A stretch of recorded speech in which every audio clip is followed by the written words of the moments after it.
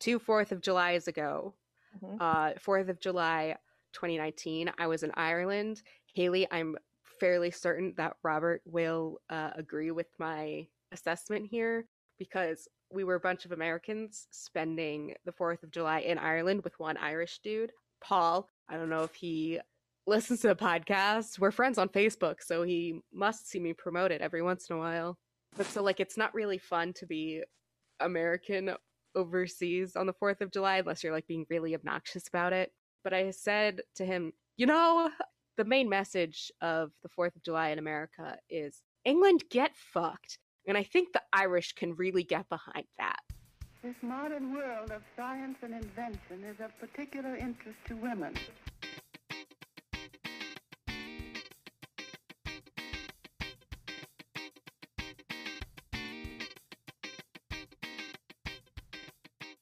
Hello and welcome to Lady History, the good, the bad, and the ugly ladies you missed in history class. Lexi, red, white, or blue? Blue. I was gonna say, there's a correct answer there, and you got it, it's blue. And Haley, hot dogs or hamburgers? I'm gonna go with a cheeseburger. A cheeseburger Ooh, with caramelized absolutely. onions. Fuck yes, you know I fucks with caramelized onions and cheeseburgers. I Obviously, really that's like something that I'm famous caramelized for. onions. Oh, so good. And I'm Alana, and egregious displays of patriotism make me nervous, and that's on intergenerational trauma. The 4th of July is my least favorite holiday. Yeah, Yeah. Fireworks suck. And fireworks I'm do suck. I'm gonna hit you all with this, dear listeners. That's a I don't want to spicy lose you take. as a listener, but hot take, fireworks do indeed suck.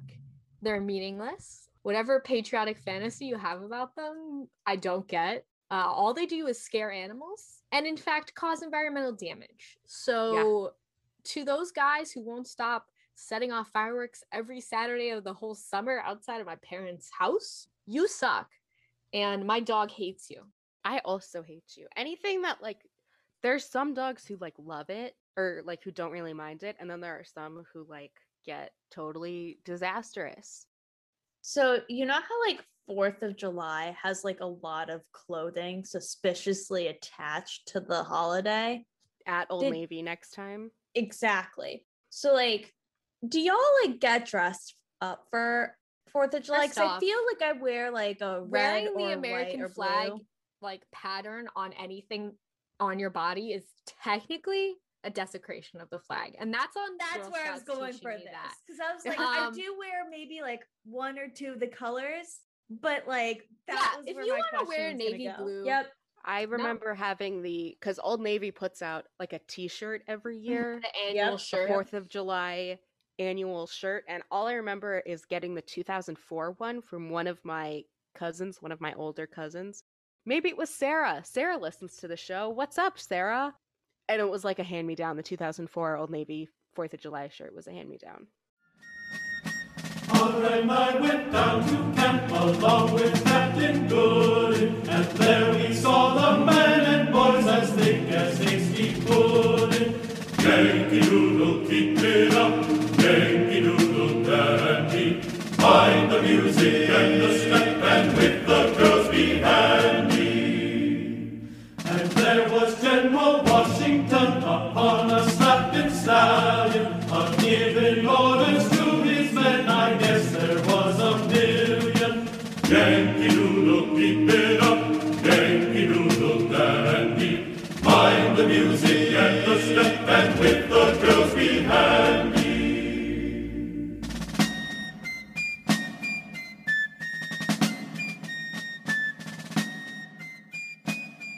I'll preface this with saying I'm absolutely not going to mention Hamilton the musical. I believe someone else in this Zoom call will talk about it, but I don't want to talk about it. And I just want these ladies to be able to have their own story that is unrelated to a fictional musical. I want them to be able to live in their reality. So that's what I'm going to do. Because I guess the one thing I'll say is I believe that Hamilton the musical is a fictional story, as we should all see it as. And so I think these ladies, there are multiple ladies, their story should exist separate of that. So Since I'm covering 3 ladies today, I'm not going to go super into detail about each individual one, but maybe one day they can be revisited as individuals on another episode. Anyway, I just wanted to warn you to not be salty if you think like I missed important details, because I was not trying to make this the longest story we've ever had on the show. I don't want a repeat of episode 1 where we talked for hours and hours and it was a disaster. Learning curve. So as you may have guessed, or maybe not, but maybe you have guessed because I'm talking about 3 ladies and I gave a warning about Hamilton the musical, which again, not going to mention after this. You may know that I am going to talk about the Schuyler sisters, the 3 eldest daughters of Philip Schuyler, who was a general for the Continental Army during the American Revolution.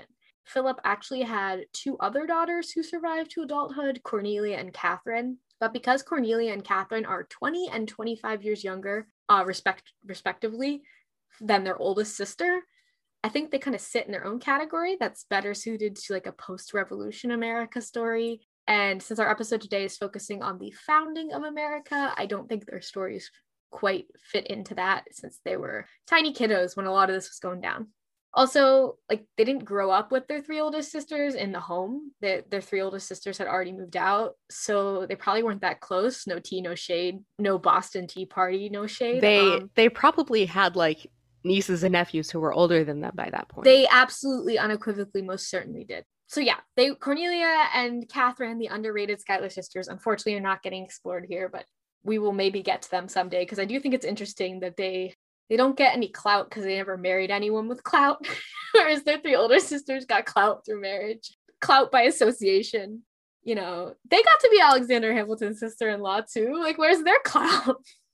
So anyway, Philip Schuyler had 3 eldest daughters. They were Angelica, Elizabeth, and Margarita. And Margarita was known to the family as Peggy. But why would you go by Peggy if your name was Margarita? I have no clue. Margie, Maggie. It's historically like Peggy is a nickname for Margaret or Marguerite or... That's weird. Whatever. Also, if your name is Margarita, live with it. Like, live it up. Like, shout out to Margarita, my older sister type figure who listens to the podcast, but very delayed. And also she just got married like a month ago. However, I know to my cousin, fact. so that's even better. I know that margarita wasn't invented until the 1940s. That was not a thing. Like the drink margarita. Yeah. No. But my friend Margarita is not named after a margarita. She is named after the Russian word for marigold, which is margarita. There's a bug in my apartment. So, yes, I guess technically she wouldn't have known that Margarita is a cool word, so maybe that, whatever. But her name's Margarita. I guess a lot of people don't know that, because whatever. But her name's Margarita. Angelica was born first in February of 1756. Elizabeth followed in August 1757.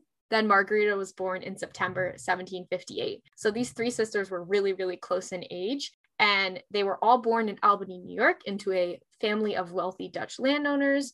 And it's likely that their primary form of communication as a family in the home was actually Dutch. So I think a lot of times we think about only English in early America, but we have to remember that there was huge populations of different ethnic groups that spoke different languages, including Dutch.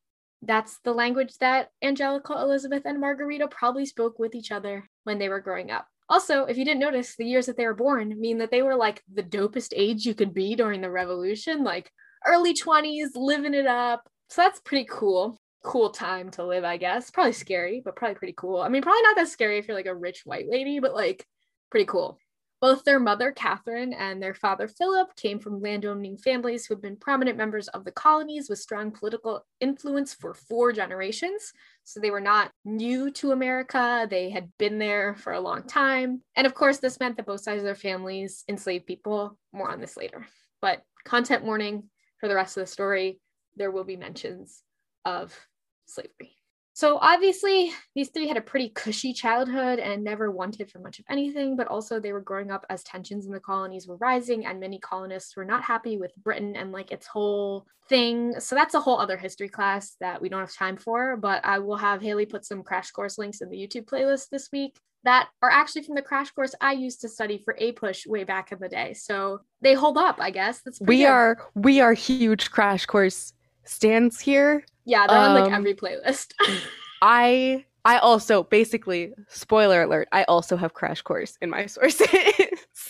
A different one, but I do have crash course in my sources. It's useful.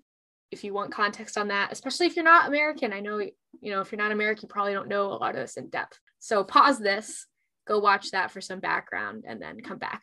I'm going to talk about each of the sisters' adult lives separately, but the stories intertwine, so I hope it isn't too confusing, but this is the best way I can figure out to talk about three people who like have their own lives, but also, of course, have things happen to each other.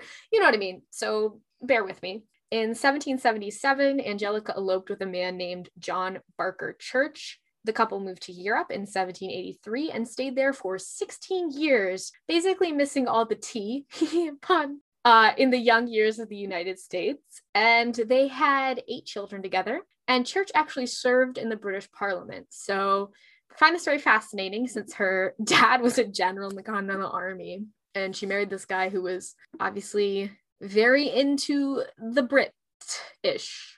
I don't know. You know what I mean. And while her husband served in this role, she became friends with many elite Europeans, including the royal family of England. Angelica also nurtured friendships with American, quote, royalty, unquote, like her brother-in-law Alexander Hamilton, French Revolutionary Lafayette, and President Thomas Jefferson. She and Jefferson met in Paris while both living abroad there. 2 Americans abroad in Paris. Ugh.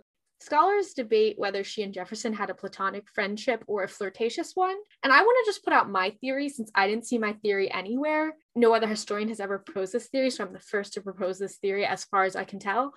He's just a creepy old dude who refused to not say creepy shit to young ladies he was talking to. This is confirmed by all the other creepy shit he definitely did. So your answer to anything relating to Thomas Jefferson is he's a creepy old dude. That's it. That's all. Creepy old racist. Creepy old racist dude. Man. Like, that's it. Mm-hmm. That's all he is. Yeah. So, like, of course he said weird shit like, let me kiss your hands in his letters. Like, because he's a creep. The distance from her home was far, but Angelica did visit her family in the United States despite the taxing nature of the trip sailing across the ocean. In 1789, she traveled to America and attended Washington's inauguration. She was invited as like a prominent member of American society. The family returned to America in 1797 when Church had been given 100,000 acres of land in Western New York. Clause to this, who had the right to give that to him? It was indigenous peoples first. Just another clause to put in there. So this land is actually now the town of Angelica, New York, and the layout of the city is said to be inspired by Paris and was designed by Angelica's son, Philip. And she passed away in 1814 at the age of just 58. She didn't live very long, but she does have a town named after her that supposedly looks like Paris. I've never been to Angelica, New York. I've never been to Paris. Can't give you a comparison. In 1780, so we're going back in time a little bit, Elizabeth married Alexander Hamilton, who, if you haven't heard of him, there'll be a crash course on that. That's a whole other story. This isn't a men's history podcast, whatever. As Cece, aka Lexi, said, this is not dude history. This is not dude history. It's lady history. Throwback to our April Fool's episode. Yes. So she met Alexander Hamilton while visiting her aunt in New Jersey. Love Jersey. It was also during this trip that she became close friends with Martha Washington, who was like her senior by quite a bit, but like they still became like bros. And I guess that kind of worked out in her favor since she wanted to marry Alexander Hamilton and like he was chill with GW and like, Elizabeth was the only of the 3 eldest Schuyler sisters to marry with her father's blessing, as both Angelica and Margarita eloped without their father's approval. After their marriage happened, Elizabeth's father entrusted her husband with the management of the sale and purchase of individuals enslaved by the Schuyler family. Though some historians have tried to argue that Alexander's rough upbringing made him an abolitionist, others note that his desire to become a member of the American elite necessitated his involvement in the practice of slavery. Quite frankly, I think this is a dumb debate for scholars to have, because he did indeed, in fact, manage the sale of people, and that is disgusting. So I do not think he gets to say whatever, and he whatever he claims to feel about the matters doesn't really matter at all. Basically, her man's married her to get rich quick and had no qualms about her father's ways of making money. I think that tells you all you need to know about their relationship. You could dive deeper into this, but like I said, women's history podcast. So for the sake of that, that's all you need to know, that her husband was a bit of a scummy poo-poo who probably only married her to get rich. And also, since it is a women's history podcast, we need to acknowledge that Elizabeth, as well as her sisters Angelica and Margarita, enabled and participated in a system of buying, selling, and owning people against their will. So no matter what we say about them, they still suck. So that's it. Elizabeth's primary role as the wife of a politician was one of a socialite. So she maintained relationships with many of early American elite families.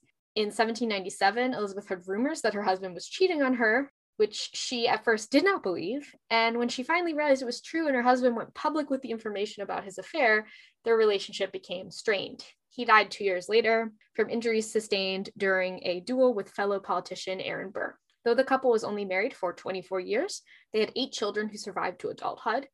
2 of them were named Philip, and they also had a cousin named Philip, who was their Aunt Angelica's son. And yet again, this is like the Anna Roosevelt thing. Like, please, can we get some more name originality? Thank you. Also, Elizabeth named one of her sons John Church after Angelica's husband. One was named after her sister, and one was named after herself. Like, okay, this is white culture. This is it. If someone asks me what white culture is, apparently this is it. After her husband passed away, Elizabeth took up her own passions and became a philanthropist. She was the co-founder of an organization called Orphan Asylum, which worked to provide housing for orphaned American children. And she served as directress, which is apparently the feminine form of director, which is archaic and no longer used, but that's the term that she was. It's the same, it's because it's the same root from like aviatrix. Ah, that one I kind of like, but I don't love directress. It kind of sounds like a mistress. But yeah, that's what she did for the remainder of her time in New York City. She was directress of Orphan Asylum. And eventually she moved to Washington, D.C., like kind of as retirement, to live with her daughter who had been widowed so that they could like have family, be together. And she and her son, John, worked to sort and archive Alexander's papers, which were used to publish his biography. She died in November 1854 at the age of 97, which is crazy and amazing. Congrats for making it to 97. She outlived all of her siblings except the youngest, who was 24 years younger than her, Catherine. So, wow, pretty spicy. Margarita, there's not as much about her. I think she like got the least clout out of all the sisters. So, her story short. Peggy, she married Stephen Van Rensselaer III, who was 6 years her junior and her distant cousin on her mother's side. I'm not sure how distant of a cousin, but they were indeed some sort of cousin. And she made the decision to elope because she felt her father would disapprove of the age gap in their relationship.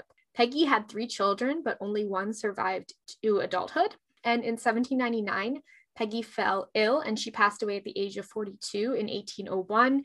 But Elizabeth heard about this from a letter that she got from her husband, and it was very devastating for her. So Elizabeth went through a lot of shit. That's it. That's my story of the Schuyler sisters. Pretty scummy, horrible whole situation. Classic white lady in the olden time shit. And there is so much to unpack there in general.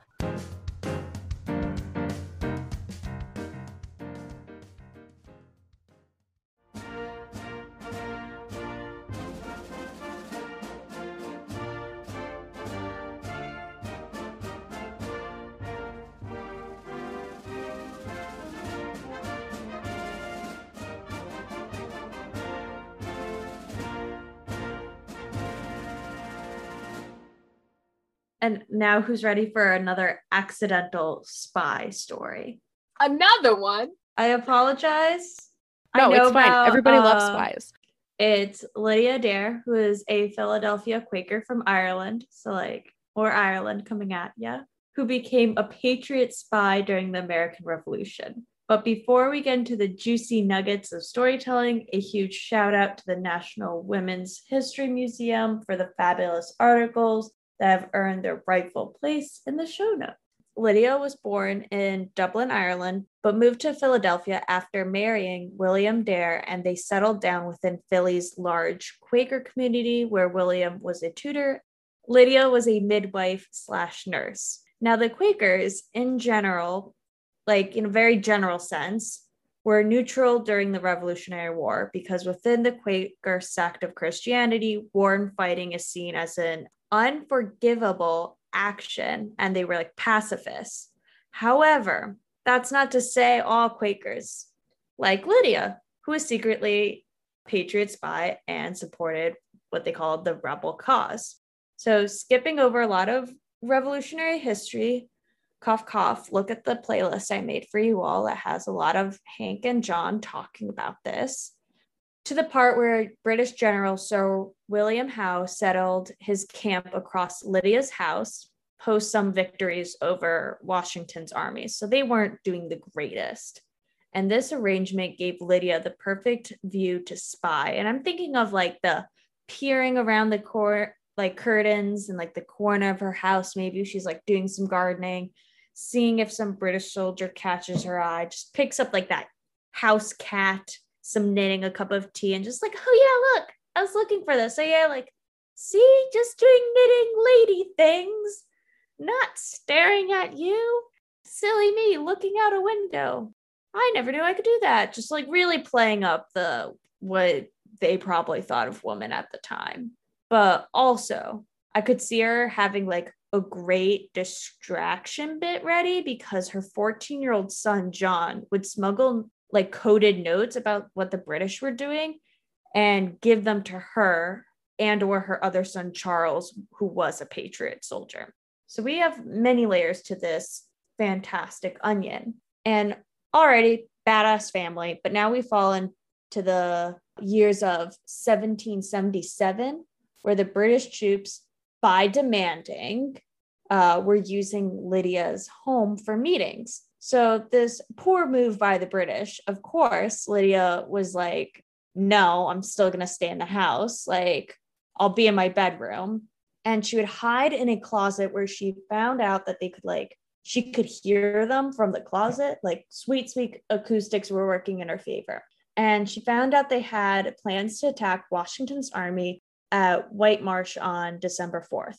So of course, now out of the closet, she set out to tell Washington and left her house like... I just processed the out of the closet joke. Hang on. My brain needed a second for that one. I was trying really hard not to smile and go over so smoothly. So, of course, now out of the closet, she set out to tell Washington and left the house under the guise of visiting her youngest children.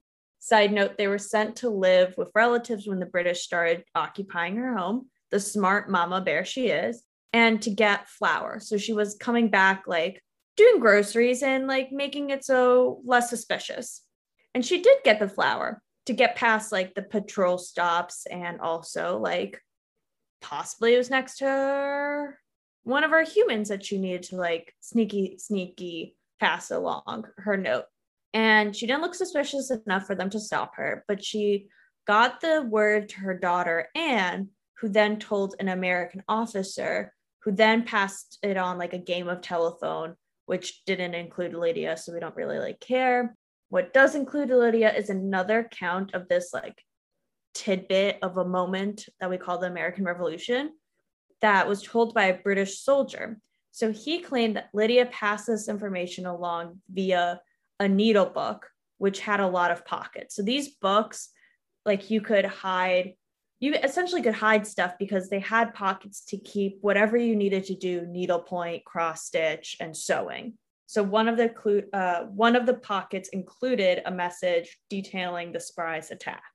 And that's clever. I'm just going to say it out there. Like, that's in the back of my head if I have to be really sneaky and send stuff. Like, put in a book of knitting, or, like, if I'm sending something to Lexi, of course, in between the embroidery hoop, like, scrawled out. That's lady spy shit. Yeah.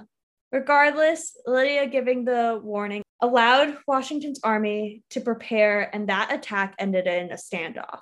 Now, I couldn't find a copy, but apparently her daughter, Anne, maybe another badass that we do another story on, was the one who helped publish, like she helped or like wrote more, supplemented, published stories of her mother's spy work and like help keep her legacy alive so she could be remembered as like the true badass revolutionary spy she was. And that's Lydia. Beautiful. I'm kind of obsessed with her. I'm obsessed with spies too.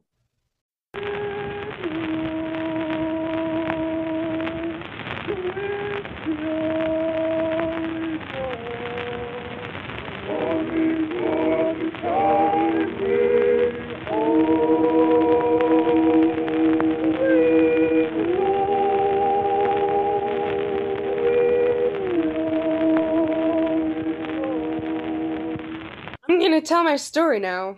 And this story has a content warning for slavery, kidnapping, and human trafficking because that is literally what enslavement was. And also, I'm going to say things like enslaved instead of slave because that is the human-centered phrasing, and literally just go Google it. Like, researching for this story got me so riled up that I'm just like, go educate yourselves. Go watch Crash Course Black American History. It's educational without being condescending, and it's one of my primary sources for this story. And the day after this episode comes out, on July 2nd, they're talking about Black Americans in the American Revolution. So go watch that tomorrow or immediately after listening to this episode if you are listening after the release date. I'm excited for it. It's going to be very helpful to the rant that I'm going to go on later, which also might be Patreon content. We'll see. So, Phillis Wheatley was born circa 1753 in what is now the country of Gambia, but at the time it was just called the Gambia River region. Even now, Gambia is just like this tiny little country that basically just consists of the Gambia River and the immediate banks. I have a friend from there. Cool. It's basically just the Gambia River and the immediate banks, just like totally surrounded by Senegal. But this is not a lecture on African geography. That's a different podcast. And she was taken captive when she was around 7 or 8 and brought to the Americas on a ship called the Phyllis. And that is literally where her English name came from. And I think that is extremely fucked up. I know they gave all the captured and enslaved Africans English names, but I think that one is particularly harsh. Anyways, she arrived in Boston in 1761, and a couple named Wheatley, who purchased her, had lost a daughter 9 years before that. And a lot of historians believed that, or they still believe, that Phyllis was kind of a surrogate daughter for them, which is also fucked up. So they taught her to read and write, and she definitely got some special treatment, but also she was literally still enslaved. And it was incredibly rare for enslaved people to have the exposure she had to things like philosophy and classical literature. And she wrote in one of her first poems that she really wanted a more academic environment, probably not totally unrelated to the fact that she was, enslaved. Even as a teenager, she became fluent and eloquent enough to write a beautiful eulogy of a neighbor and published her first poem in 1767 when she was somewhere around 14, and she published under a pen name. Phyllis was inspired by the rise of Methodist Christianity in the Americas and the Great Awakening, which is another Christian movement from around this time with an emphasis on conversion and spiritual rebirth and that whole Jesus as a personal savior thing. And to the point that one of her greatest influences was a Methodist Anglican pastor named George Whitefield. And when George Whitefield died in 1770, Phyllis published kind of a poetic eulogy of him that was a huge, massive, incredible success. And then this is when her writing took off. In 1773, she traveled to England with the Wheatley's son, I'm guessing as like a chaperone so that she wouldn't run away, and published 39 of her poems in a book called Poems on Various Subjects, Religious and Moral. And she was the first English-speaking Black person to publish a book, and only the second woman in America. And there was a lot of publicity around her arrival to England for people to be like, look, a real live Black woman actually wrote this. Incredible. More at 11. This massive success kind of earned her freedom, and she was emancipated from the Wheatleys somewhere around 1774. She supported the American Revolution. This story is really only tangentially related to the American Revolution, but we were originally, when I looked at this list, this was a bunch of white women, and more on that later, and I was uncomfortable with that, and more on that later. She supported the American Revolution and even wrote a kind of letter/poem praising George Washington, and then George Washington invited her to go visit him, saying that he would be, quote, happy to see a person so favored by the muses. And Phyllis absolutely 100% supported the American Revolution, as I said.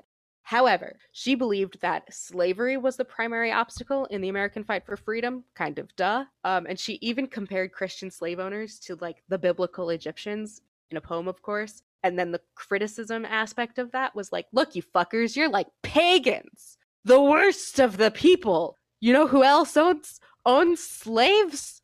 Pagans. Anyways, that's that on that.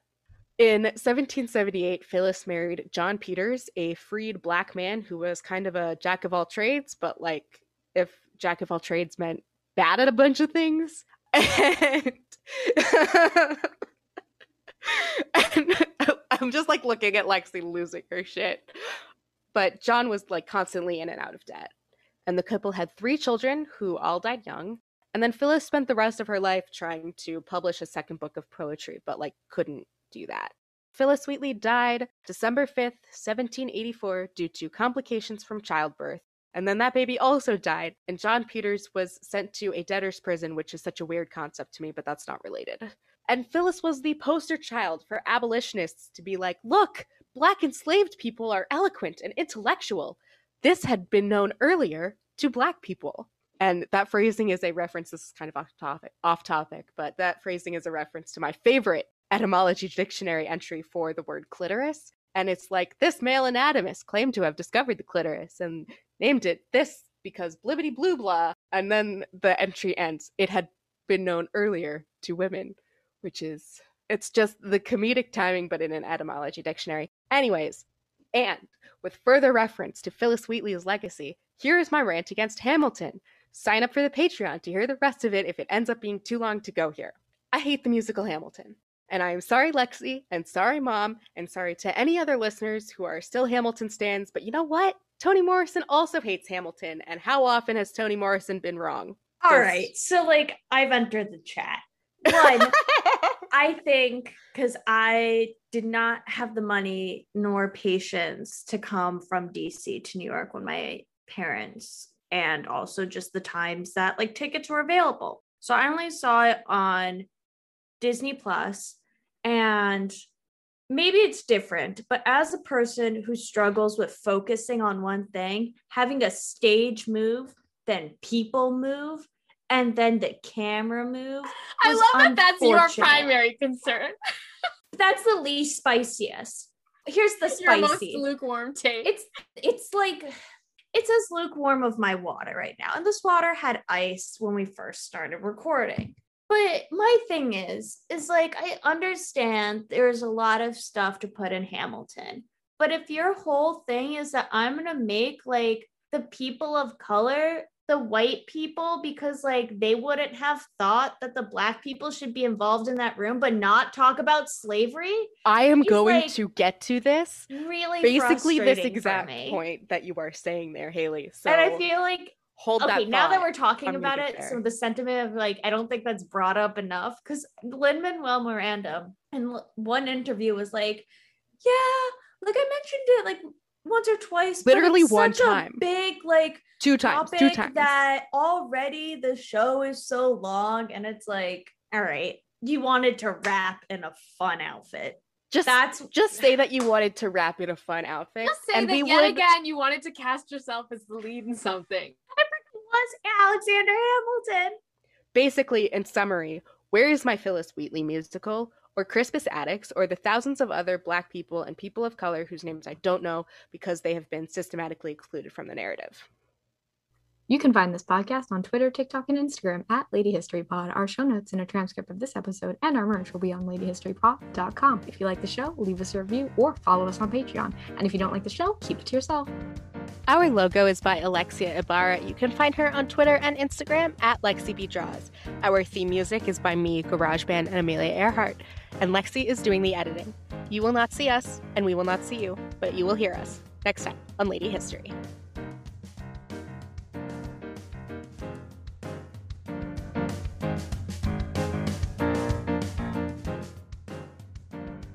Next week on Lady History, we're super spies! Check out our Instagram Reels and TikTok for all our variations of that audio and applaud my high-pitched voice. Next week's episode is about spies. I feel like that wasn't clear. Next week we're talking about spies. We love spies. I said super spies. I'm literally saying super spies. To be clear.